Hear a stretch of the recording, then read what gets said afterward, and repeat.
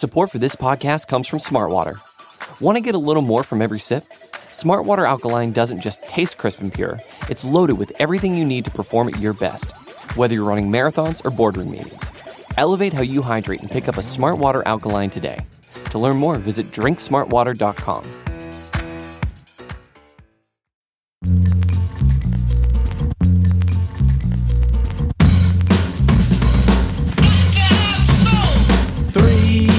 That's a magic number.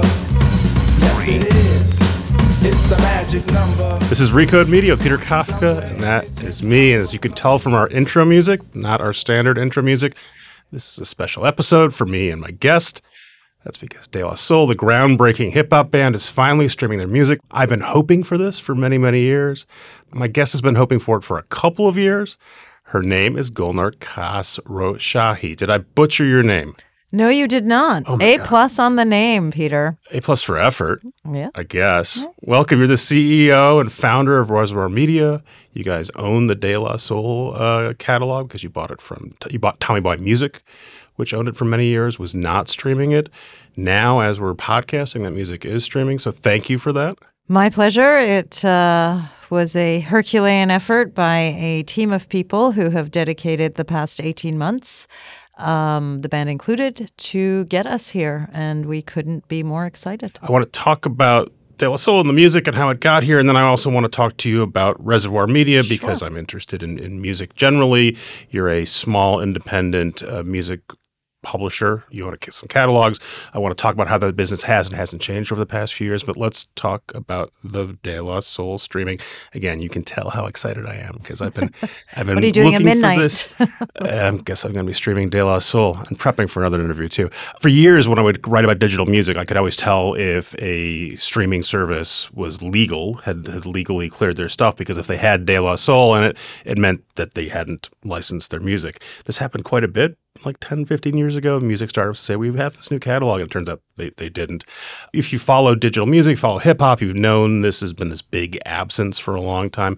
Can you tell us why the music wasn't streaming prior to you guys owning it? Sure. I mean, I think, we're operating in a time where there is a lot more vigilance and technology available to assess how streaming-ready music is and samples being cleared.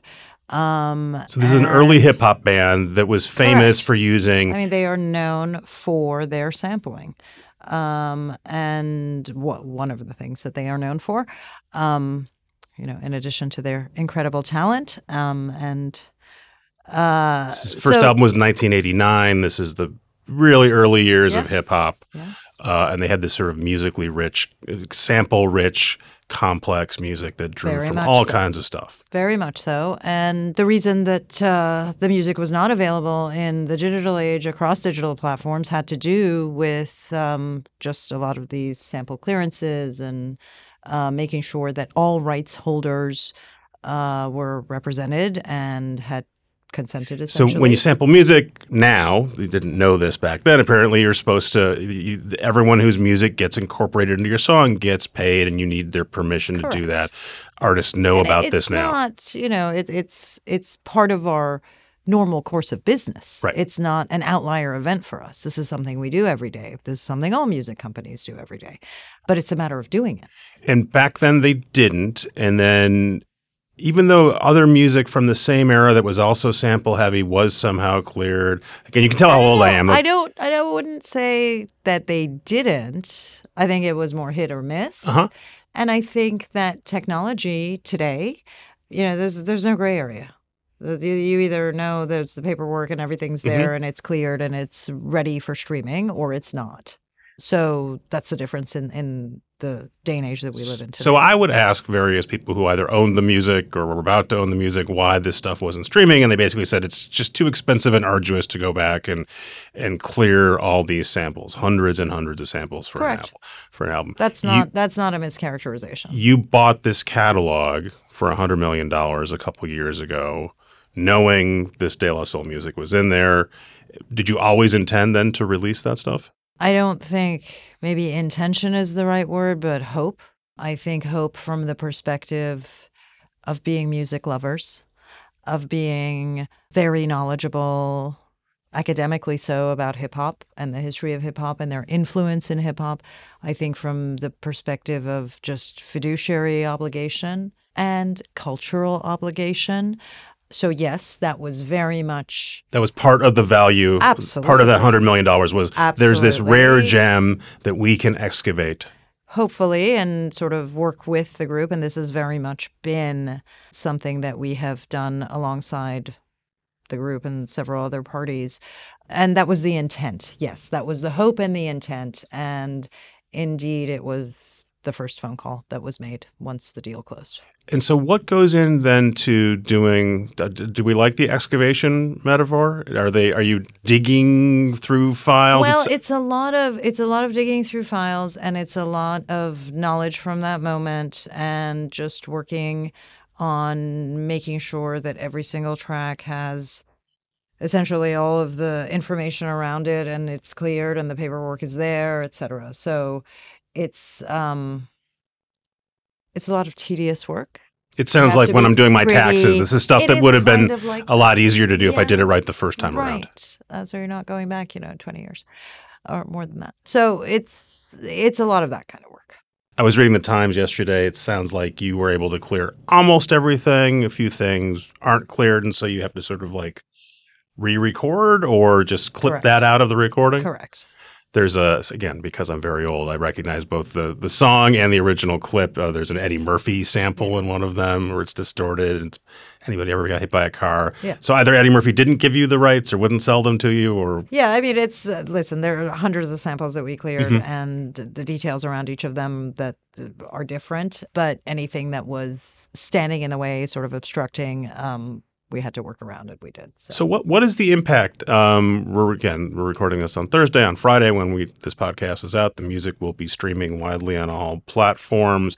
Will that generate instant revenue for you guys, for the band, for the rights holders? Yeah, I mean, on day one? it's yes, absolutely. I mean, it's getting streamed, and that generates revenue. So. And in an ideal situation, where is the majority of revenue you're going to generate from this music going to come from? Is it going to come from people streaming stuff on Spotify? Does the fact that it's cleared now allow you to license it?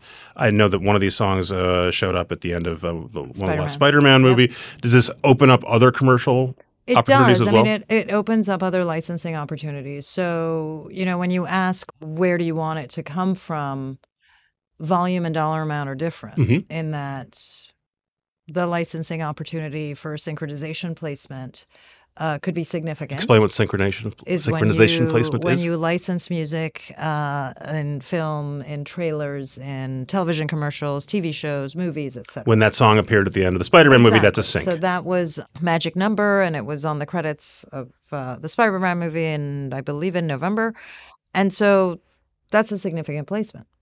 Or it could be a significant placement when you're putting, music into film like that. And so having music that is licensable is beneficial. Now, you're going to have volume coming from streaming, just as far as number of streams. But there's a whole new opportunity set now that didn't exist before. And then, unfortunately, one of the members of the band just died days ago in advance of this, so it's very bittersweet. Do you know what the band was planning on doing that they now can't do because they're now down a member? And so I assume they had do have a whole sort of rollout for this planned. They do, and there is a rollout. This has really shaken everybody up. It's been devastating for everyone. It'll be 2 weeks Saturday, and I don't really think, at least I'm in a position to answer sort of definitively what will happen and won't happen. Is there anything out there comparable to this where it's this music that's a glaring cultural omission that isn't available widely and everyone sort of knows about it, but it hasn't been solved? Or is this a set of one? This is a very, it can't be very, but this is a unique definition of unique. situation. It's a unique situation insofar as how we went about getting involved, unique insofar as every bit of it has been unique. I don't know of another situation like this, but that could also be because this is all our team has been doing for Mm-hmm. 18 months. So it's just that's what we've been focused on. I'm sure there are, maybe not on the same scale and maybe not with the same cultural significance. This is $100 million bet for you guys. It's not just De La Soul. It's for the entire Tommy Boy album. And just for scale, that's roughly what your We revenue don't was take last bets, though. I just want to make sure that year. It's a venture. It's it is, but it's a big investment. My point is, yes, this is roughly the equivalent of the revenue you guys brought in last year is what you Correct. spent acquiring this album. Is this their biggest acquisition? it is. Yeah. And why this one as opposed to other assets? Lots and lots of publishing has been available. Lots and lots Yeah. of recorded music has been available for some time. So we acquired this in June of 21.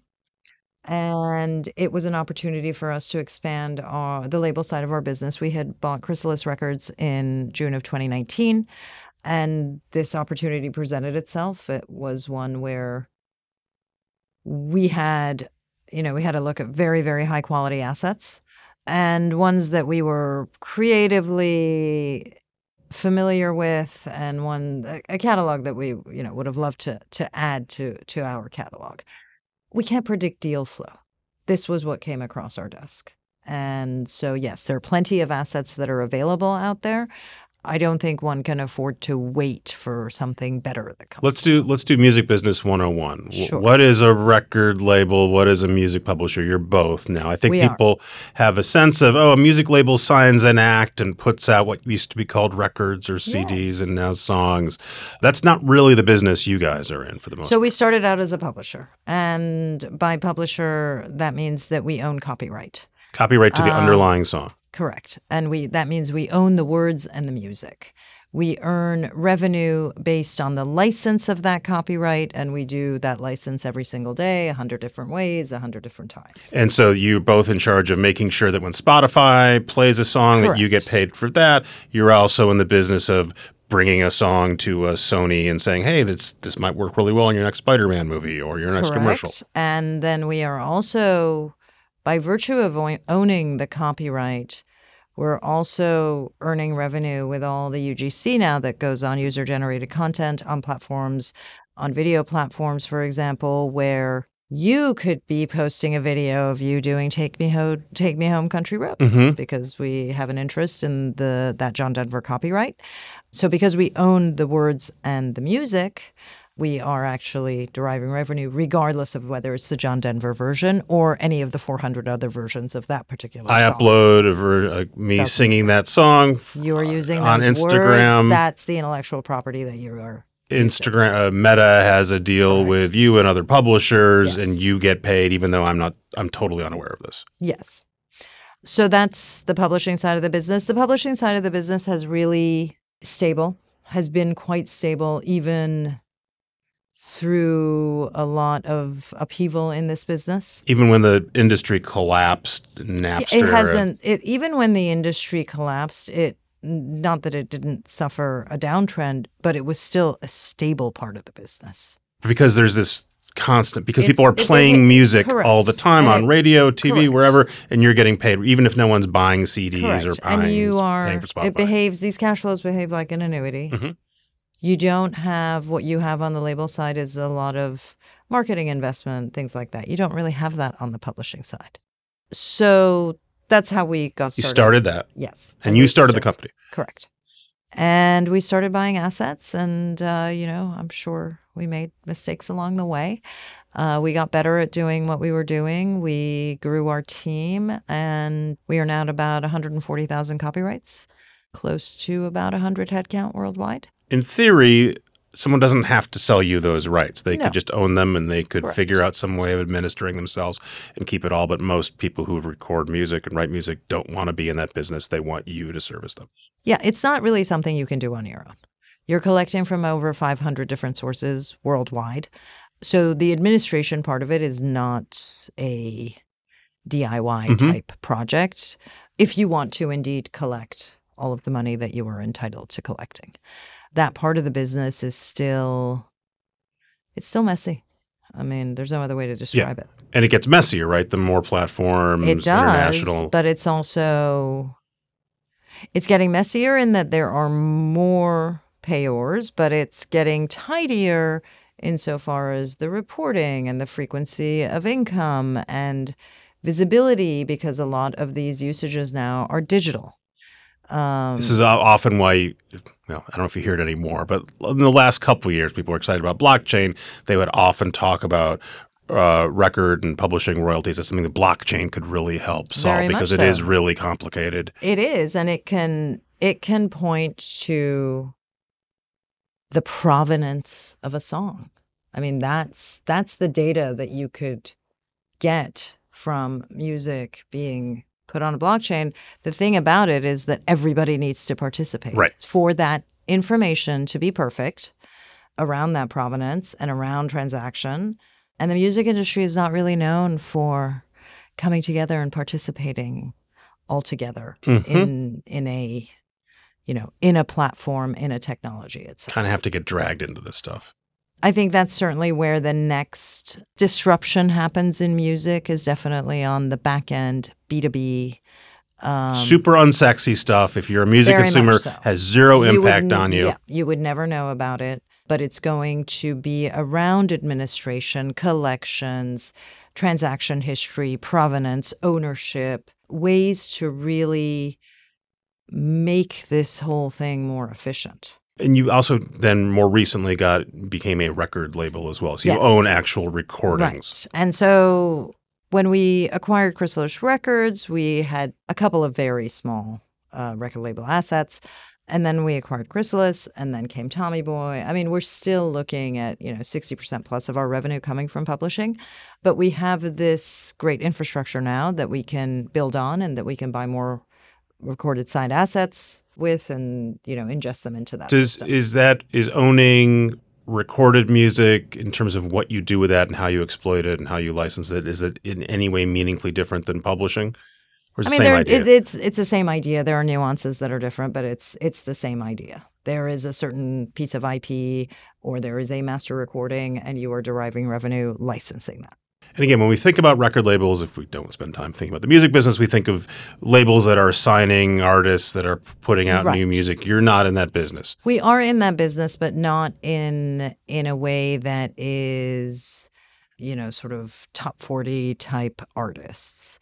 We're in that business within niches. That business is capital intensive. If you are after those sort of top 40 type. So you're not in the business of going out and finding The Weeknd and No. paying him a bunch of money and hoping that it all works out and 1 out of 10 is No, a and hit. we're not in that business on our publishing roster Right. either. Just because that takes a different risk profile that we're not really comfortable with. We'll be right back, but first a word from a sponsor. Support for this show comes from Fiverr, the world's largest marketplace for freelance services. In the fast-paced world of business, every decision counts. And when it comes to hiring, there's no room for guesswork. That's why Fiverr has developed solutions for businesses to make outsourcing projects simple, quick, and compliant. You can gain access to curated talent through Fiverr Pro's catalog of top freelancers, organized by skill and experience. Streamline your projects with a user-friendly dashboard where you can track progress and collaborate with your team. And for anyone needing the highest level of white glove service, Fiverr Pro's project partners can manage multiple freelancer engagements for you. Project partners will outline requirements, assemble a roster of freelancers, and manage a schedule to ensure your deliverables are completed on time. Ready to scale smarter? Visit pro.fiverr.com to sign up and use code VOX for 15% off any service. That's pro.fiverr.com and use code VOX. So there have been a lot of stories over the last few years about artists. Usually we call them legacy artists, the Bob Dylans of the world, Springsteens of the world, selling their either recorded music or publishing or both for eye-popping sums. Justin Bieber just did one. He's one of the few current artists that are doing that. And what we read for a long time was, they finally figured out that these things are assets that can throw off a lot of money, but that everyone knew that before. That's why they were valued. Listen, this business has been around for a long time. And there were even versions of this a long time. There was something called Bowie bonds in the 90s. But even before that, we acquired a company called Shapiro Bernstein. It was 100 years old, and They've been in business for a long time. This is not new news. And so the arguments about the values of these things going up and up and up was, oh, well, now there's Spotify and other places to Right. license it, and there's suddenly new ways to exploit this, and so they're now more valuable than before. Does that logic sound right to you when you saw all these things trading, and you have not purchased these mega catalogs? No, the logic makes sense. I think part of the logic is that the uncertainty is no longer there, just around streaming, around monetization of streaming. We have a pretty clear sense of what exactly. music business is going to look like for the Right. next several decades. Apple's going to allow you to stream music, and they're going to pay royalties to the rights owner. So that uncertainty has been removed. I think that there's also some pretty compelling numbers and some pretty compelling people issuing their outlook on music and what that next decade looks like. You're talking about analysts, investors saying, Exactly. we think this thing is worth Yeah, it. I mean, you have, reputable analysts talking about what the music industry looks like, what consumption looks like, what subscription growth looks like, what emerging markets growth, Latin American growth, et cetera. So that's all pretty compelling. And it's just this fundamental idea. There's just going to be more people listening to more music more often. And so these things are worth more. It's pretty wild if you follow this stuff back from the Napster days where the thought was all this is going to zero, basically. Well, exactly. Then the cynical counter to this was, well, these deals are happening because interest rates are 0%. They're still happening. But they have slowed down, right? If I were to say that they have slowed down, that would be based on nothing other than anecdotal evidence, and I don't really have that. So you guys are a small player in this business. You Yes. couldn't bid on Justin Bieber, presumably. We could. It's not that we couldn't bid on it. We are not going to win the transactions that are purely price-driven. So you're competing with the big established labels, and We now there are. are a new set of publishers, Absolutely. and there's also just financial players. There are financial players as well. So we're not, and people are solving for different returns and they have different hurdle rates. And if I'm competing against somebody who has a desired 6% return, we're not going to win that deal. Secondarily, we are mindful of concentration across our portfolio. If we're going to add $200 million of Bieber, you need to sort of stop for a moment and look at what that portfolio then looks like from a concentration perspective. And we have always taken a portfolio approach to building the business, and that's very important. So we may shy away from something because So of when that. when you do want to win a deal and you're going up against people who have more resources than you, Yes. right? So you can't always be the top bidder, and you No. may not be. No. How are you winning a deal when you're a small fish? I think a lot of this is relationship based. You are dealing with people's creative products, and where that goes is important to them. We are able to execute on a lot of off-market deals. Tommy Boy was an off-market deal because of our Meaning? relation. Meaning there was no auction process around it, and You just said you went to who owned it at the time? Was it EMI? no, it was Tommy Silverman. Tom, yeah. Tom Silverman. So we do win based on relationship. We do win based on our reputation as stewards and caretakers of legacy catalogs. We do win because of what we do on organic growth, which is significantly above what the industry growth is. Say it's about 7%. Our last reporting was at 16%. And these are all the inputs that help us convince a seller to come with us. So what are the levers and dials you can turn once you own an asset to make it more valuable, right? Because a lot of it is people are going to stream the music or they're not going to stream the music. Right. Probably limited impact that you can have on that. Yeah, I mean, there's some impact you can have there, but it's not really it's not significant. We call everything that we do in that area value enhancement, but we really believe that that isn't just sync, that isn't just placing Magic Number in a Spider-Man movie. It is across administration. It's across digital licensing. We were the first company, independent, to do a direct deal with YouTube. So we started monetizing that that content very, very early on. And so we stay ahead of a lot of all of that. And so all of these things just contribute to that difference between what we are saying is industry growth and what is our organic growth.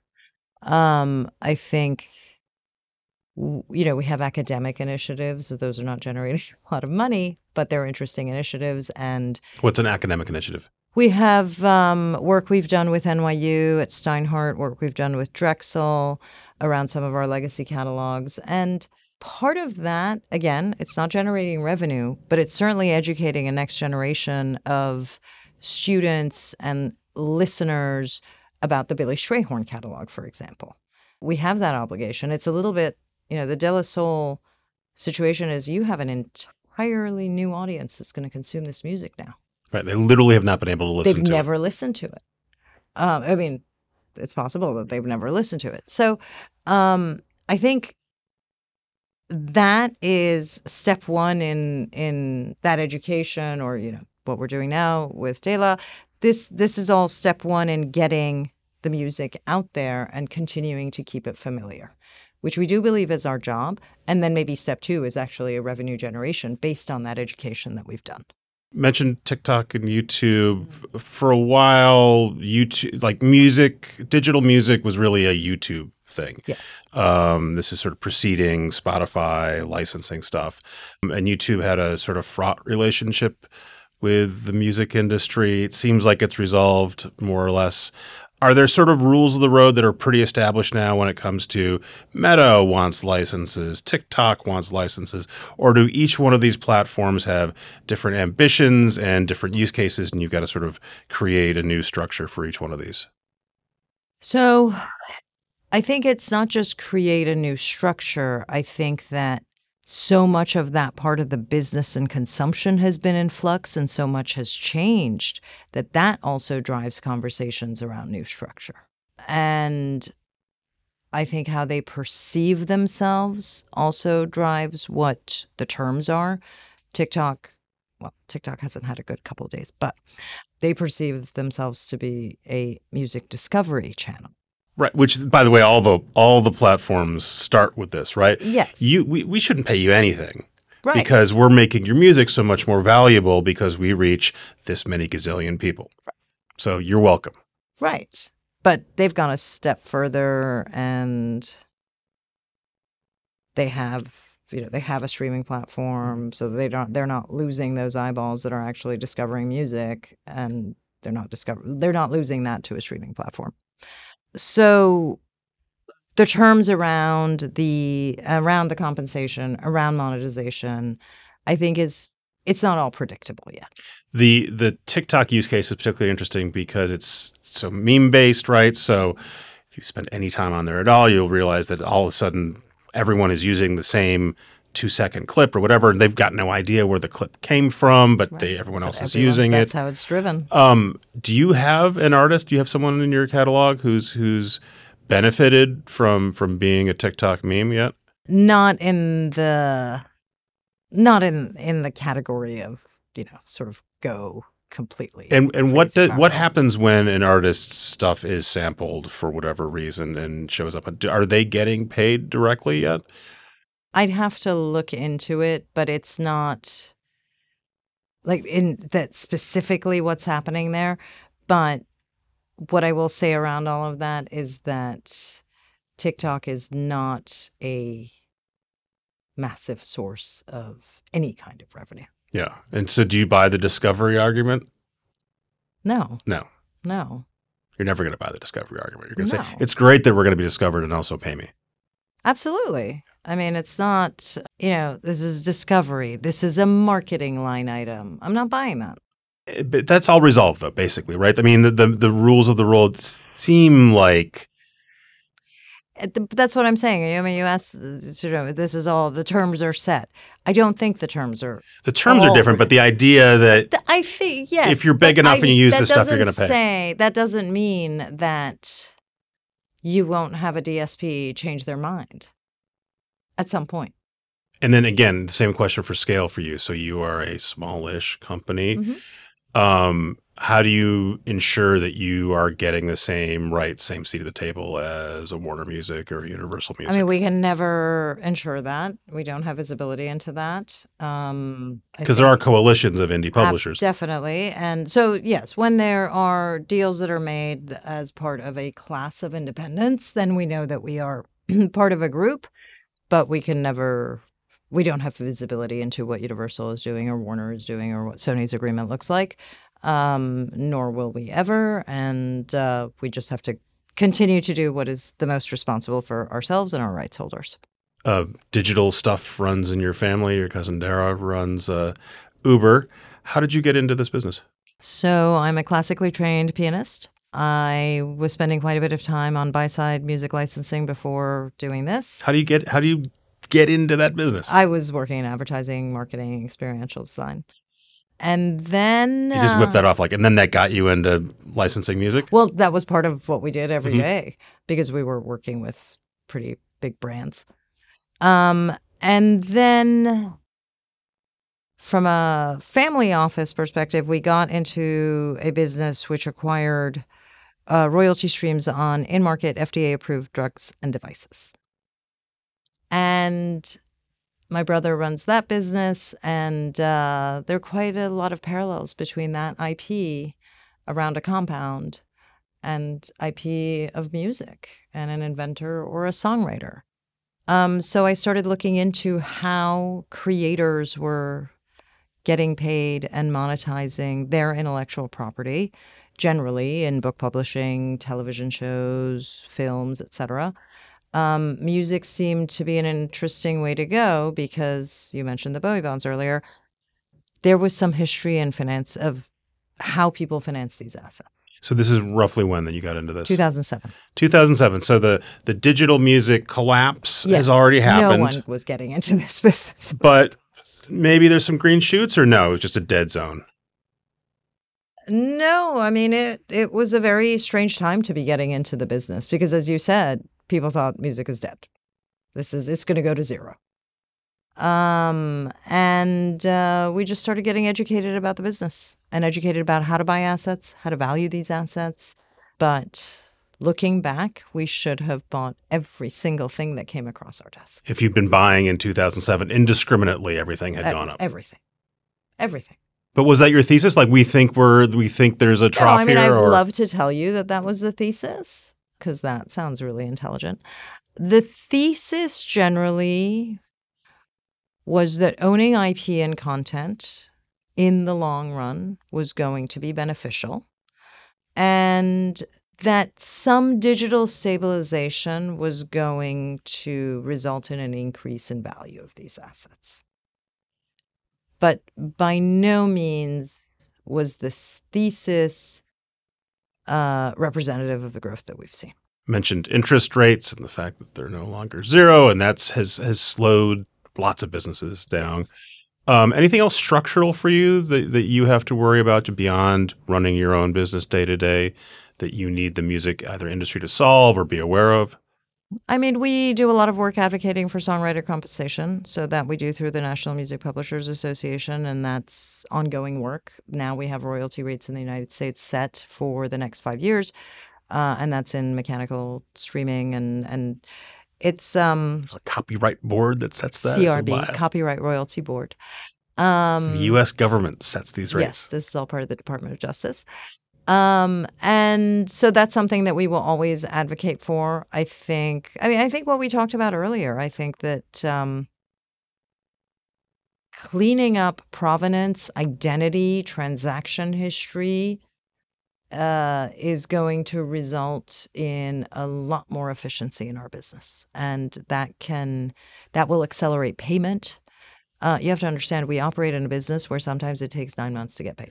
So when I first met you, blockchain was still a thing people were talking about, yes. And we were talking about that, and you just explained NFTs. This sounds like interesting stuff, but it's going to take a long time to show up. What's the intermediate step to make it easier for artists and owners to claim their royalties? I think. The digital licensing side of things has improved. That will continue to improve. There'll be new technologies. How you actually put music out and license that music. We use, for example, a platform called Disco. There's a lot of technology that is intermediate that isn't necessarily the entire catalog is now on a blockchain and we're done. There are things in between that are happening, and I think those steps in between will finally get everybody to. It's this interesting industry, right? Because there's a lot of money flowing through it, yes. But it's almost devoid of glamour. The industry is interesting for that. a lot of very predictable, boring cash flows. It's interesting because I can't name a lot of other or any other businesses where the product is identical globally. No consumer product, no digital product. Is the product identical globally and available to everybody at the exact same time? It's an interesting business because you haven't seen any kind of pricing shift in a decade. So if you look at a Spotify subscription, it's been the same price for 10 years, over 10 years. So there are a lot of these little Do you think the pricing nuances. changes, by the way? I hear periodically someone will float the idea that, like, maybe we should have variable pricing and more popular stuff, or some stuff will cost different. Right. I think the variable pricing is right now you see in the ad-supported versus advertising-free models. We have seen price increases with Apple and Amazon. We've seen price increases with Spotify in certain territories. At some point, it's inevitable. Obviously, we don't have visibility into that. But I think as people look, as analysts have an outlook on to just tailwind and growth in this industry, it's got to assume part of that is a price increase. It is, as was in that Music in the Air report, the most under-monetized form of entertainment out there. For $9.99, you can access all the music in the world. So you're telling me I got to pay more soon for my Spotify? Well, I mean, it's okay. So maybe you pay $10.99. Okay. I mean, That's it's not a Netflix jump from 9 to 20. And also, I can stream De La Soul now. Well, yes. Gulnar Khosrowshahi. Did I get it? Yes, you did, Peter. Thank you for coming on. Thank you for bringing De La Soul to me and everyone else. Thank you. It was a pleasure to be here. Thanks for coming. Thanks again to Gulnar for coming on. I hope you guys can tell how excited I was about this. Some of you thought I was going to have Taylor Swift on. Not yet. Eventually. One day. Taylor, come on Recode Media. Thanks again to Jelani and Travis for editing and producing this one, turning it around quickly. Thanks to our sponsors for bringing this episode to you for free for $0. Best deal in media. Thanks to you guys for listening. This is Recode Media. We will see you next week earlier than normal on Monday morning. There should be another very cool podcast for you to consume for free. See you soon. Support for this podcast comes from Smartwater. Want to get a little more from every sip? Smartwater Alkaline doesn't just taste crisp and pure. It's loaded with everything you need to perform at your best, whether you're running marathons or boardroom meetings. Elevate how you hydrate and pick up a Smartwater Alkaline today. To learn more, visit drinksmartwater.com.